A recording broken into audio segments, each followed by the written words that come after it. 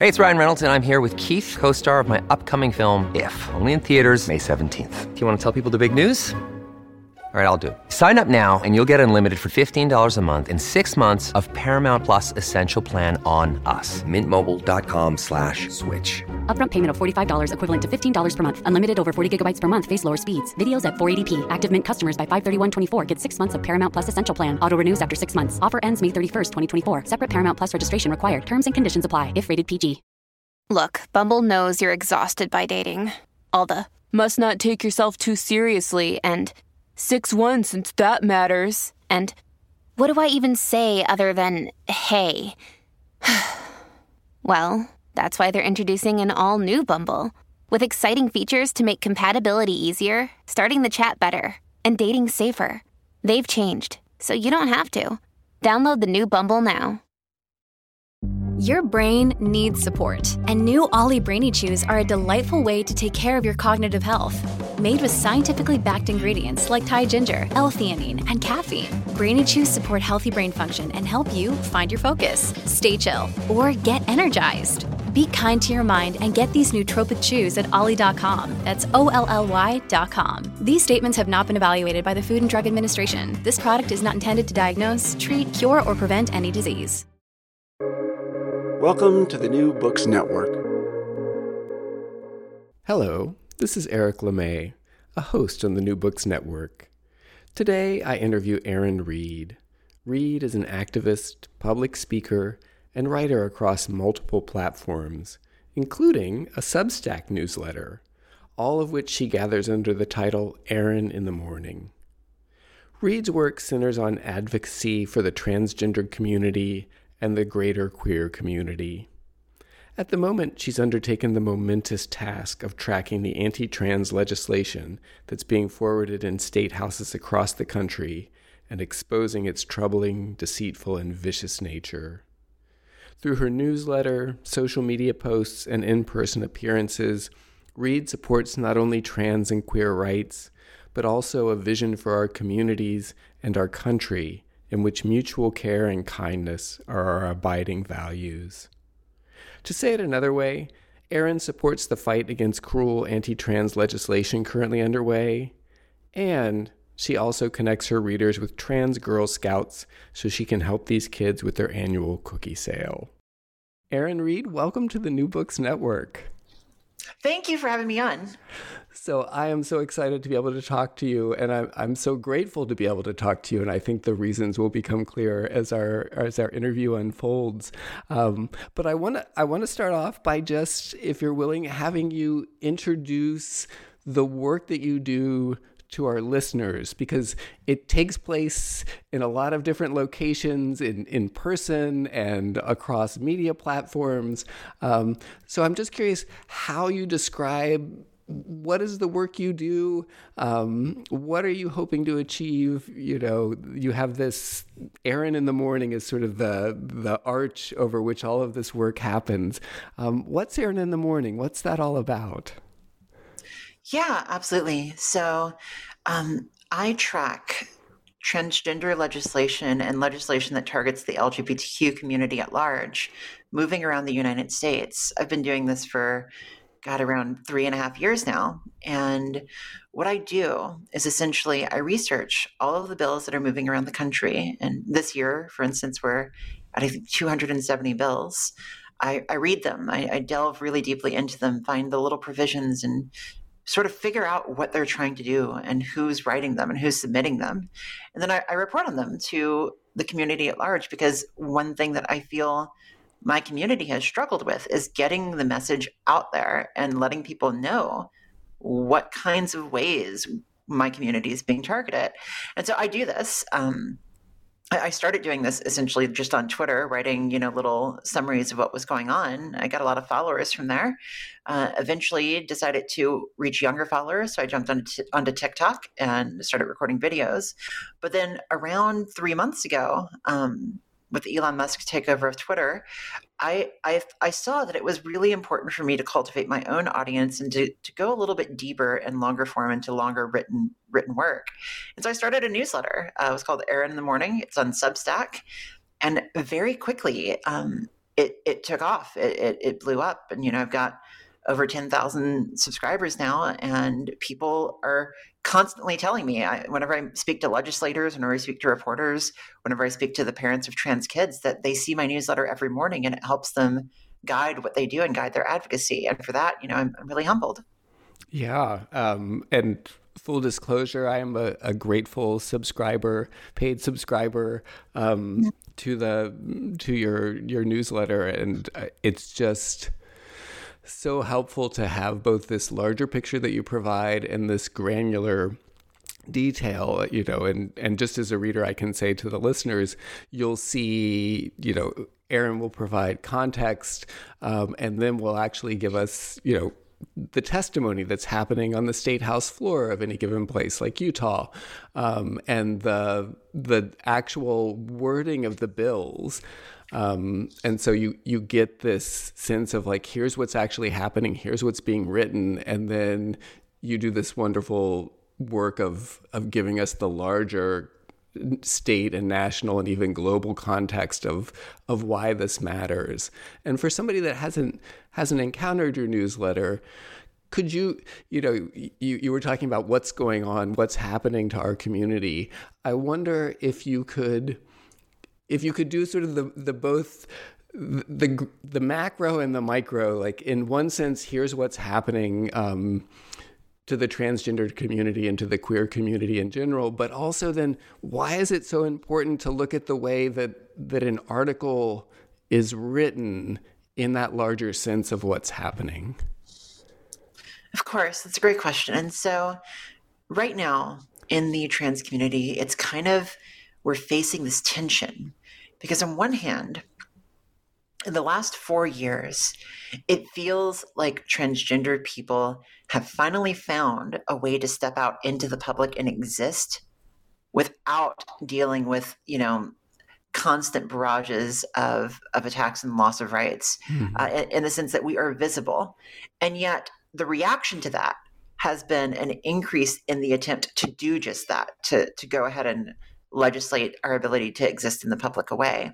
I think that many people have come out in the last 4 years, and the visibility that came as a result of that is now making a bunch of us targets in some ways. And so, whenever I talk about the legislation, whenever we see, bills that seek to ban our healthcare, whenever we see bills that seek to ban us from bathrooms, that call us danger to kids, that penalize people for accommodating us, it feels like, an attack designed to make us go back into the closets that we came out of.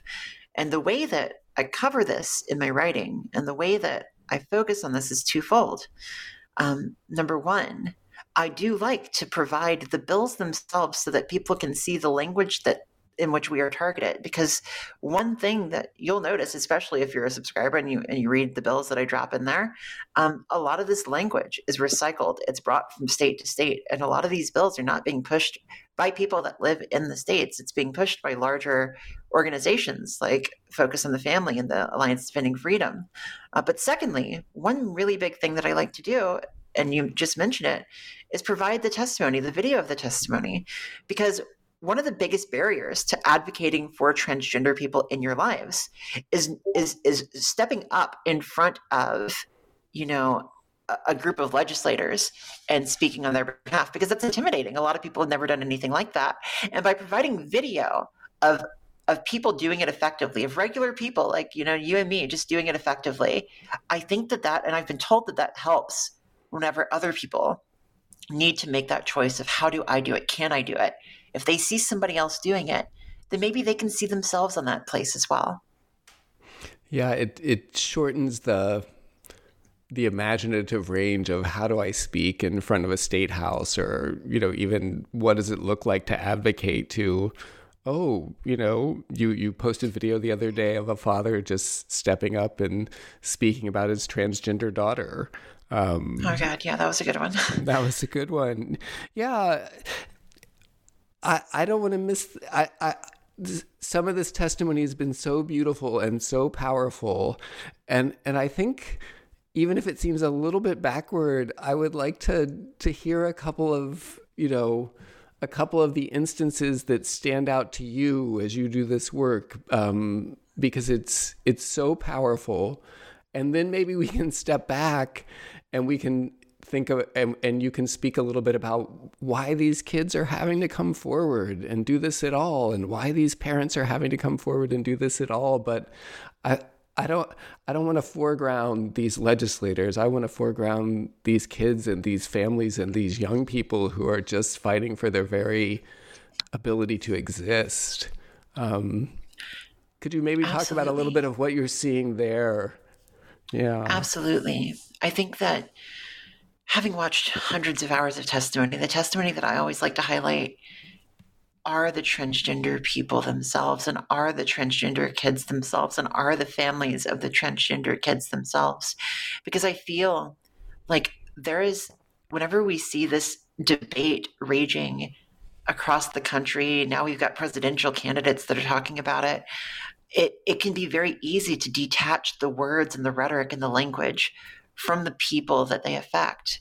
And whenever these decisions are made, I think that transgender people need to be in the room and centered.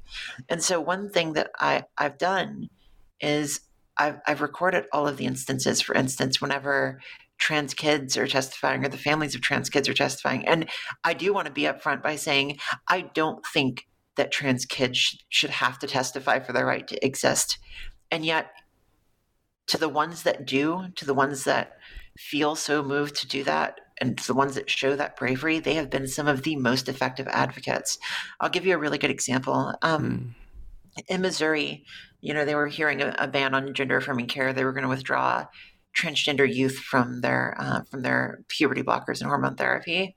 And, this is very damaging for these kids. They've essentially been told that they would be allowed to grow up as their gender, and then they get pulled from it. It's very traumatizing. But there was this one trans boy, 11 years old, and his family sat down on the stand with him, and he gave such an impassioned plea about how he just wants to exist. He wants to play sports with his friends. He wants to be with his friends and be seen as who he is, and begged them to stop attacking him and just show that he was a normal boy.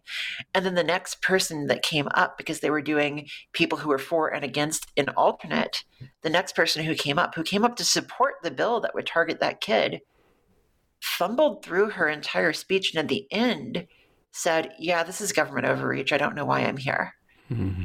And it was such a powerful moment. And it was like, that was what I wanted to capture. And that's why I do this. That's why I record all of this, is to see those moments where, like, you see somebody come across and you see the light turn on in somebody's head. And I don't know what that woman is going to do in the future. I don't know if she's going to have her mind permanently changed or not, but that's something. Yeah, I think, this is so obvious, and yet it gets overlooked in these processes is just real human beings. It is a very, very hard thing to target, bully, and attack real human beings, which is why so much of this anti-trans legislation attempts to dehumanize humans. And so to suddenly have them sitting in front of you and saying, "You're about to do this to me," I think that it's so brave for these kids and their families to step up to do that. And you suddenly realize that these are people, and we are people, and this is not a political debate. This is about the right for human beings to exist as who they are. Exactly. And, the dehumanization part, I'm glad that you mentioned that, because, like, I've seen dehumanization among the legislators. I've seen transgender people referred to as viruses and as, infecting the community and all of these terms. And yet, whenever you have somebody like this 11-year-old trans boy that is just sitting there like, "Hey, I just want to play football," or, "Hey, I just want to, like, be with my friends," it's that rhetoric doesn't match reality. And I think that cognitive dissonance that forms as a result of that kind of rhetoric clashing with what is in front of you, I think that helps. And so, yeah, I do like to capture those moments. through video, through TikTok, through writing, through my articles. And I hope that as time goes on, because we're in the legislative session right now for the next 5 months or so, I hope that as time goes on, we have more of those moments because they do help. Mm-hmm. Yeah. I wish we did not have the need for them, as you have said, and I'm grateful for the people who offer them because we do need them. So somebody that might be listening that isn't as familiar with what's happening, I'm thinking about these kids again, and I'm thinking about gender-affirming care. And I was just wondering if you'd be able to offer to someone who's perhaps only heard that term, like when we're thinking about children or thinking about young people who are at the start of their gender journey, what is gender-affirming care and why is it so necessary and helpful? And then also, what isn't it? What isn't it? Because I think one of the ways that this legislation works is through lies. Of course. Yeah. And in fact, as you've shown, and I think other trans activists have shown, it's actually built on lies and the exclusion of truth. So just like, hey, gender affirming care, why do we need this? What is it helpful? What is it? Would you be willing to do that for us so that we know, like, what is it these kids are actually just asking for? Of course. So gender affirming care is this broad variety of care that is given to transgender people to improve their lives and allow them to express themselves and form a concordance between the body and mind, because gender dysphoria, which is the thing that transgender people often experience, it's a mismatch between the way that you see yourself and the way that you innately feel yourself to be and what your body is doing. And so gender affirming care can be so many things. For young people, for people that are younger than 12, gender affirming care is merely a haircut, pronouns, changing your clothes. And we often see, like a 9-year-old who, feels very confident and has been asserting their gender identity for a long time.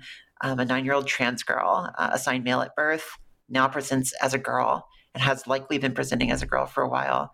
Gender affirming care for her is likely just going to be, hey, we're going to let you grow your hair out. You can use a new name. We can use she, her pronouns, and that's it. You go to school, you're happy. I know many parents of transgender youth, 9, 10, 11 years old, that's what it consists of. Once you start getting into your teenage years, puberty begins, and they do allow go ahead. I'm so sorry to interrupt, but that's so important that I just want to just underscore it again, right? A haircut, a change of clothes, a different set of pronouns. My child has fellow children who are 7 and 8 who are doing this as well, right? Like that's it.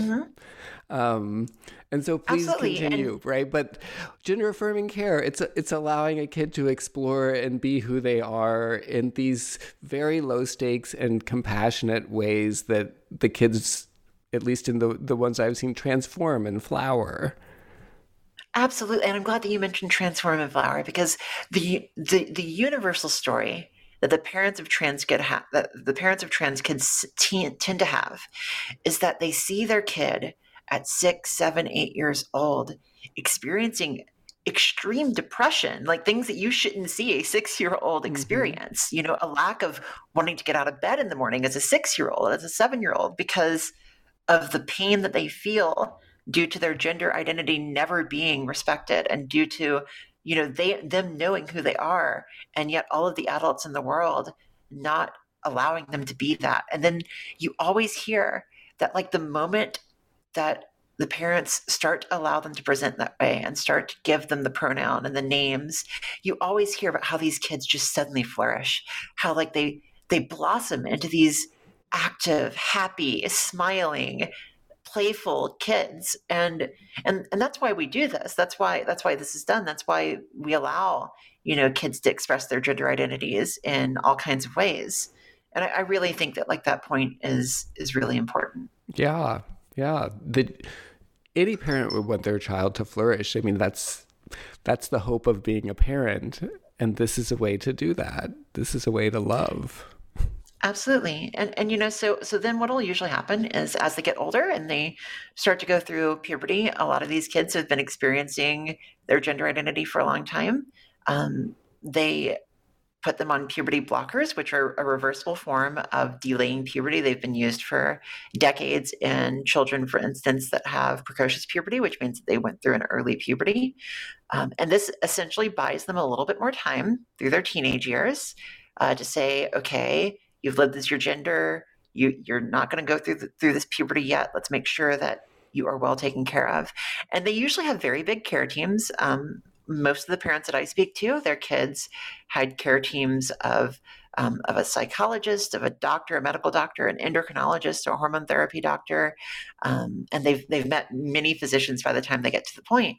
And then sometime at around 14 to 16 years old, they'll begin hormone therapy treatments, which will allow them to essentially enter the puberty of the gender that they've assigned or that they have identified as for a long time. These kids, I've known people that have transitioned during their teenage years. They've grown up now, and they are some of the happiest people that I've ever met. They manage to avoid a large amount of trauma that's involved in experiencing a puberty that you don't belong to as your gender identity. And many of these people have turned out to be, big time activists for the cause because of the benefits that it gave them. On top of that, whenever you do this, you get to avoid very costly and painful procedures that you would otherwise have to do later in life. So, for instance, I did not get to transition as a kid. I was a transgender child, and I very much, lived that. But I wasn't able to transition as a kid because of an unaccepting family, and having gone through my teenage years, I could have saved myself a lot of pain, a lot of damage. I had panic attacks for 16 years of my life after puberty, and nobody could solve them. And then the day that I started hormone therapy, I haven't had a panic attack in 4 years. Mm-hmm. And I think that like that experience is so common among transgender people that have been forced to go through this, that haven't been able to transition during their teenage years. Yeah. Thank you for sharing your story. Of course. Yeah. I feel that. I feel it in my heart. Let's loop back. I mean, you had shared how difficult it was for you not to have this opportunity to transition. We know this not just from the stories like the ones you were kind enough to share, but organizations like the Trevor Project have data that what happens to transgender children when they're denied gender affirming care is that depression rates go up, suicide rates go up, that things go very badly. Mm-hmm. And I don't know a single transgender person who does not know somebody who has lost their life due to suicide because of a result of their gender identity not being respected or because of not being able to transition. I've been sadly, very used to this, and I've seen many examples of this in all of the scientific literature. The one thing that everybody agrees on, even people that are testifying against our care, is that transgender people do have a high risk of suicide, a very high risk of suicide. Now, the medical research shows that 40% of transgender people will attempt to take their lives.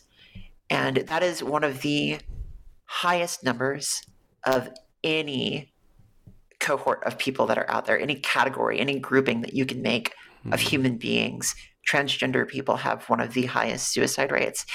But the flip side of that is that there has been so much research that shows that the mere act of allowing a transgender person to obtain gender affirming care, and the mere act of respecting the identity, drops the suicide rates dramatically.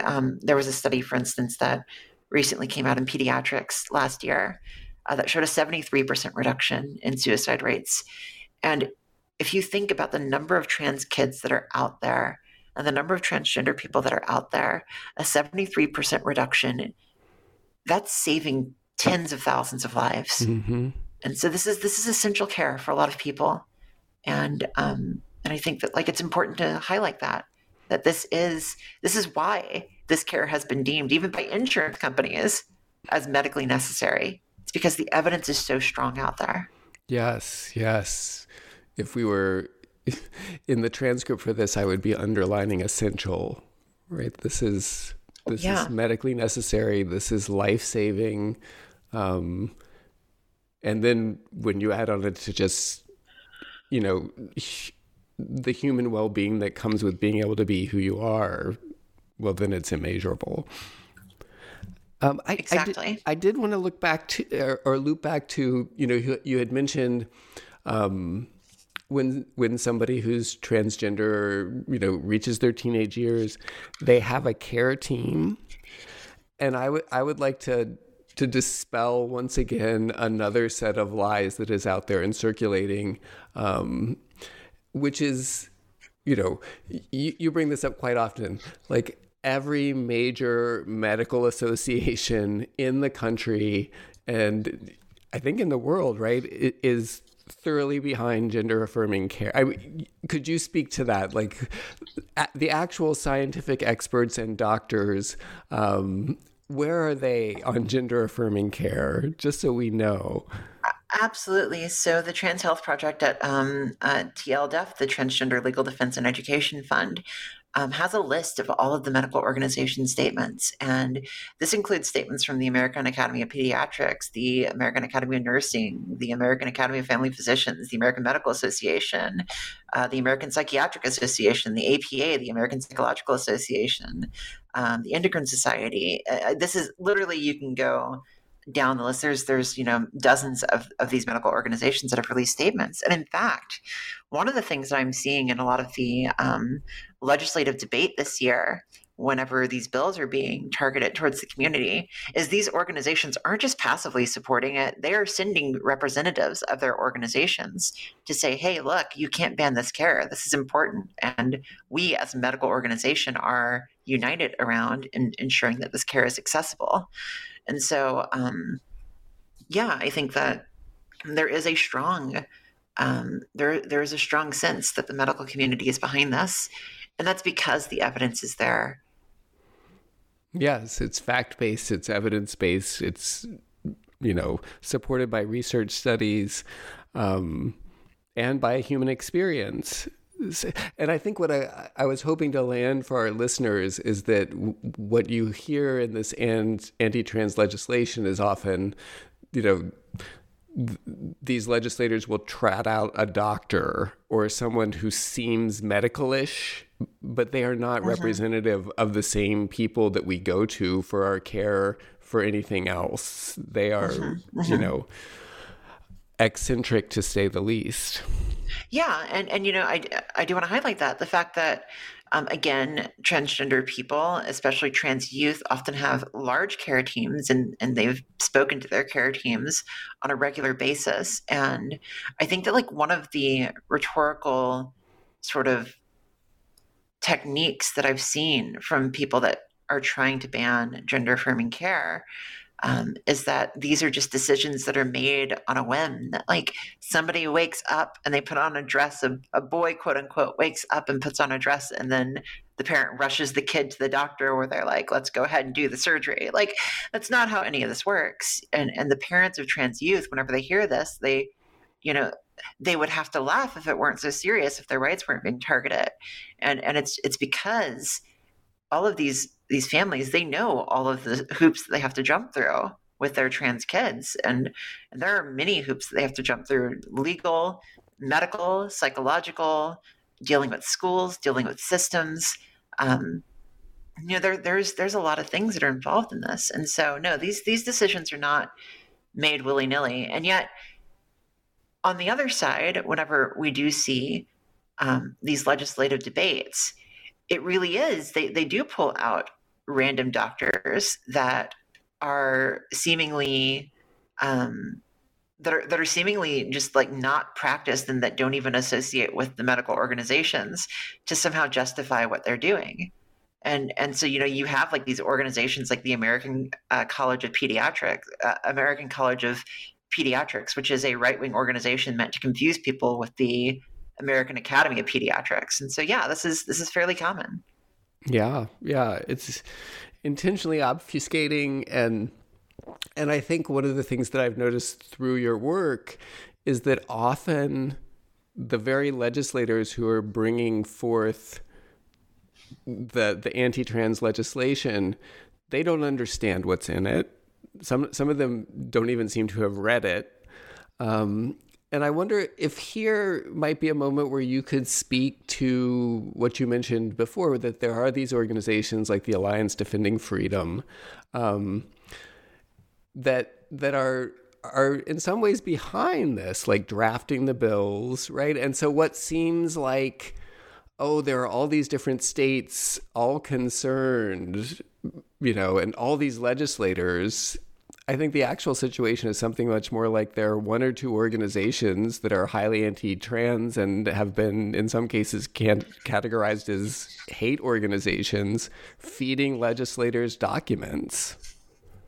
Yeah, I'm glad that you mentioned that. So I've been tracking these organizations for a long time now. Back in 2018, 2017, 2018, the American Principles Project and the Alliance Defending Freedom, they began their targeting towards transgender people in sports. And we have information and quotes from them stating that the reason why they focused on transgender people in sports is because they felt like that was the easiest, sort of like gateway law that they could that they could use to introduce people to the idea of passing legislation against transgender people.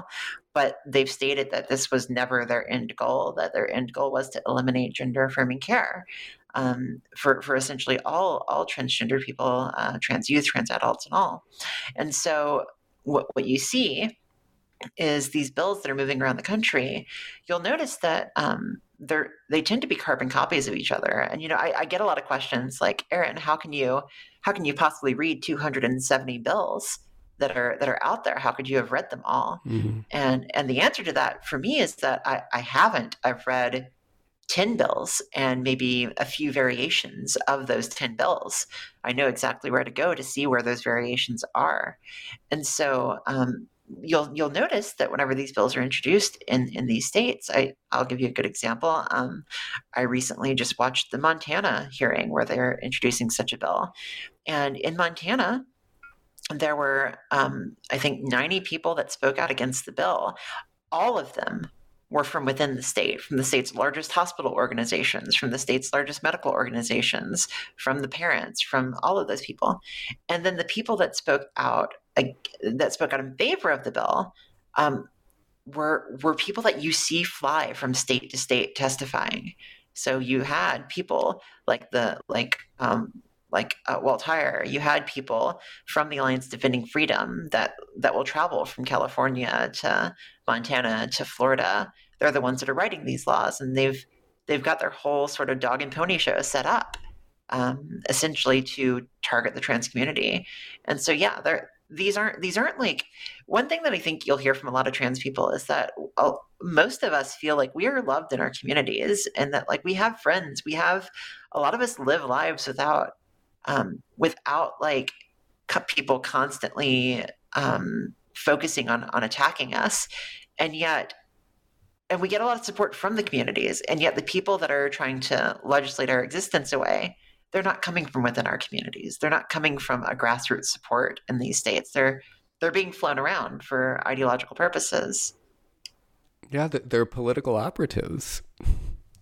Absolutely. They admit as much, Yeah. Well, again, as someone who's following your work, I know the gravity of what's happening.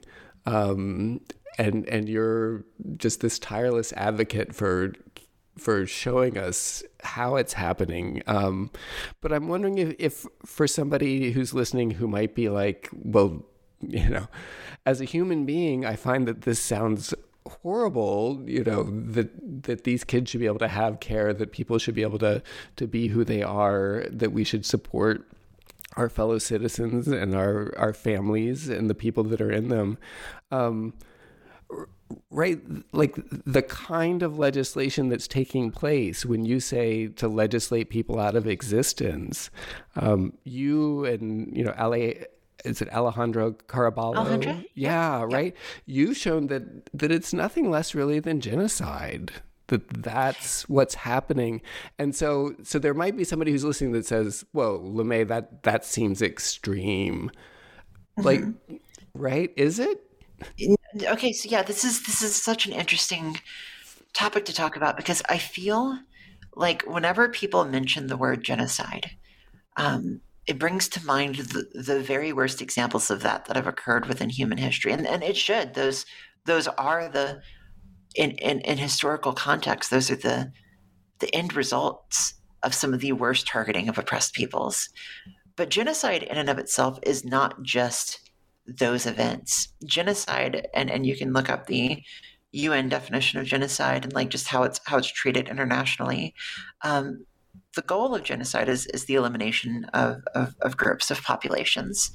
And there are several ways that this is done. Sometimes it's done by reducing healthcare access. Sometimes it's done by culturally trying to stamp out a culture. Sometimes it's done by taking kids away. All of these things. And so whenever we look at what is occurring within the trans community, we are seeing kids getting threatened with being taken away. Tennessee's HB1 SB1, this bill right now that's moving through Tennessee, would do just that. It would take kids from their parents. Same in Texas with Greg Abbott, who has been investigating the parents of trans youth for child abuse. We are seeing an end of access to health care. We have 22 bills right now that are promoting removing gender-affirming care from all trans youth, and even some of them that are targeting trans adults. We are seeing a reduction in the ability to participate in public life. And one final point that I would make is that, I live in the Washington, D.C. area. We've got an amazing Holocaust museum. And whenever you wander those halls and you read about what happened, the big message, and like the museum constantly presents this message to you, is that this does not just happen. It doesn't just one day a light switch comes on and it happens. It's a process. And it's something that the only way you can defeat and stamp out is by stamping it out early, in its earliest stages, anywhere where it rears its head. And so, yeah, right now we may not be at the point where transgender people are being split up and thrown into camps. But we are at the point where transgender kids are potentially about to get taken from their parents. We are at the point where transgender people are having their healthcare removed. Mm-hmm. And so I think that keeping that in mind, it's important to attack that before it becomes something that we can't end. Yeah. Yes, absolutely. Thank you for that. And we're hearing presidential candidates start to stoke that kind of action and that kind of hate. And so I just want to lay a situation out there for the listener so that they can say, am I hearing this right? And I can, and you can say whether or not indeed they are hearing this right. That if you are the parent of a trans child in, say, Texas or Tennessee, and you are caring and loving for that child in part by giving them the gender-affirming care that scientists, doctors, and medical professions say is the best thing that you can do for that child, you are at risk of having your child taken from you and being put in prison, and are currently in a situation where you might be having to ask yourself, do I have to leave this state? And even then, if I do, for the good of my child and my family, can I be brought back and put under charges? Yeah. And this isn't even rhetorical or hypothetical. This is something that is happening. People are leaving these states. Texas, one of the biggest advocates for transgender youth, the Shapley family, Kai Shapley, in 2001, she's a little trans girl. She sat in front of the Texas legislature that was about to vote to make gender-affirming care child abuse, and she said, she talked about her love of Dolly Parton and about her cats and about how she was just a normal girl and she wished that these legislators would just leave her alone. And you know what? It was one of the most powerful pieces of testimony, and the Texas legislature did not pass that bill that year. Things deteriorated since then. Whenever Greg Abbott started investigating families, Kai and her family, they had to leave. They ran. They moved. They moved far away from Texas. And I've spoken personally to many families that have done the same ever since the child abuse stuff started going on in Texas. And now, whenever we're seeing states begin to try to codify that into law, with Tennessee, with Texas is attempting to codify it into law, or with Wyoming is one that I'm following as well right now, people are basically going to be faced with that decision. Do I stay and take my kid off of this care and watch as they deteriorate? Or do I try to run? Do I try to flee? Can I flee? Can I run? There are so many families that are going to be trapped there. And so, even that isn't a decision that a lot of families get to make. Mm-hmm. And I think that the pain and the fear is so high in those places. And this is a big reason why I do all the writing I do and all the reporting that I do, because I don't think that they should have to live in fear and in pain without hearing from everybody experiencing this. I think that the world should have to see what's going on, and I'm hopeful that I can continue to do that. Yeah, and I'm deeply grateful that you're casting a light on what would otherwise. The people that are doing this are trying to do it literally sometimes under the cover of darkness and night. There are often bills that sneak things in. There are often legislative meetings that happen late into the night in which this anti-trans legislation can get brought in because the communities don't want it. Yeah, I've seen examples of hearings that were announced with only a few hours notice. There was, I think, there was a recent hearing in Montana that was announced with 3 hours notice. And we had to really quickly blast to all of my followers and to all of Representative Zephyr's followers. She's the trans legislator in Montana. We had to blast, hey, look, this is going on. We need people to testify right now. We managed to scrape up enough people to testify, but we see these bills put on calendars with very little notice. In fact, in Tennessee, this bill that we've been talking about that would remove trans kids from their parents, that amendment was not announced on the website. Usually they announce these amendments on the website. They held that amendment until the session began. The only reason why we even knew what was about to happen is because it got leaked. And so, I was able to report it. I threw it on my newsletter, on my Substack, and people realized, hey, look, this is what's about to happen in Tennessee. And so, yeah, they do try underhanded tactics. I've seen some of these meetings go on until 4 a.m. I watched Ohio's meeting that went on until 4 a.m. And yeah, they go late into the night. Yeah. Well, Erin, I am mindful of our time, and I am deeply grateful for your sharing of your expertise and your experience and your own story. And I want to end on a note that your work centers on, which is about activism and doing. And so if someone is listening right now and is having a, oh my God kind of reaction, where would you direct them? We're absolutely going to link to your Substack, which is a clearinghouse for being able to reach other organizations as well. But I want to have a chance to, Erin, what should we do, says someone, because a lot of people come to you over and over again and say, Erin, what should I do? I see that in your comments all the time. Yeah, I get that. I get that a lot. And there are a number of things that I always say as a response to this. Number one, get to know your local LGBT orgs and start doing the work in your own backyard, because I can tell you that even if you're listening and you live in a state like Massachusetts, Connecticut, New York, places that like are typically not seen as the places where these attacks are happening. There is not a place in this country that is perfect on transgender legislation. The trans panic defense is still legal in Massachusetts, for instance. This is a defense where somebody can kill a transgender person if they didn't know their gender identity and they had a romantic relationship with them. Mm-hmm. And this has been used successfully. And so like this is still legal in Massachusetts. There are still several states where it's hard to change your birth certificate, where it's hard to change your driver's license. There are still several states that don't have modern healthcare coverage for transgender procedures. And so the local organizations are going to know what the fights are in your own home state. Another thing that I'll mention is that try to use your professional advocacy.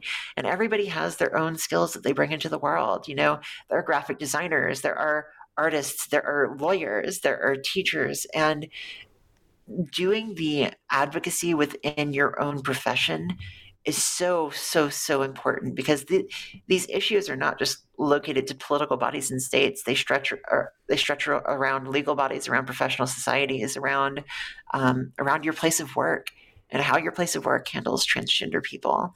And so there's a lot of good that can be done. And the other thing that I would also say is that, and this is less of a, what do you do to fight things, you know, legally, and what do you do to fight things politically, but also what do you do to like find the mindset required in order to be a good advocate. And one thing that I will mention is that media representation of transgender people is very rough and problematic in the past, and a lot of people don't understand the way that their media diets carry into their daily lives. I would actually recommend a documentary called Disclosure documentary, and anybody can look it up. I believe it's even on Netflix. And that documentary essentially goes into the history of transgender representation in media versus like the people that are doing the work today. Include transgender people in your media diet, include them in your social media, include them in the content you read. Like, all of this is so important, because once you start to not just hear from transgender people, but listen to them and understand them and make an effort to engage in the content, I think that's whenever people can become the best allies. Erin, thank you so much. Thank you for your time. Thank you for being on the New Books Network. Of course, anytime. Thank you so much for having me on. My name is Eric LeMay, and you've been listening to an interview with Erin Reed, activist, public speaker, social media presence, and writer of the Substack newsletter, Erin in the Morning, here on the New Books Network.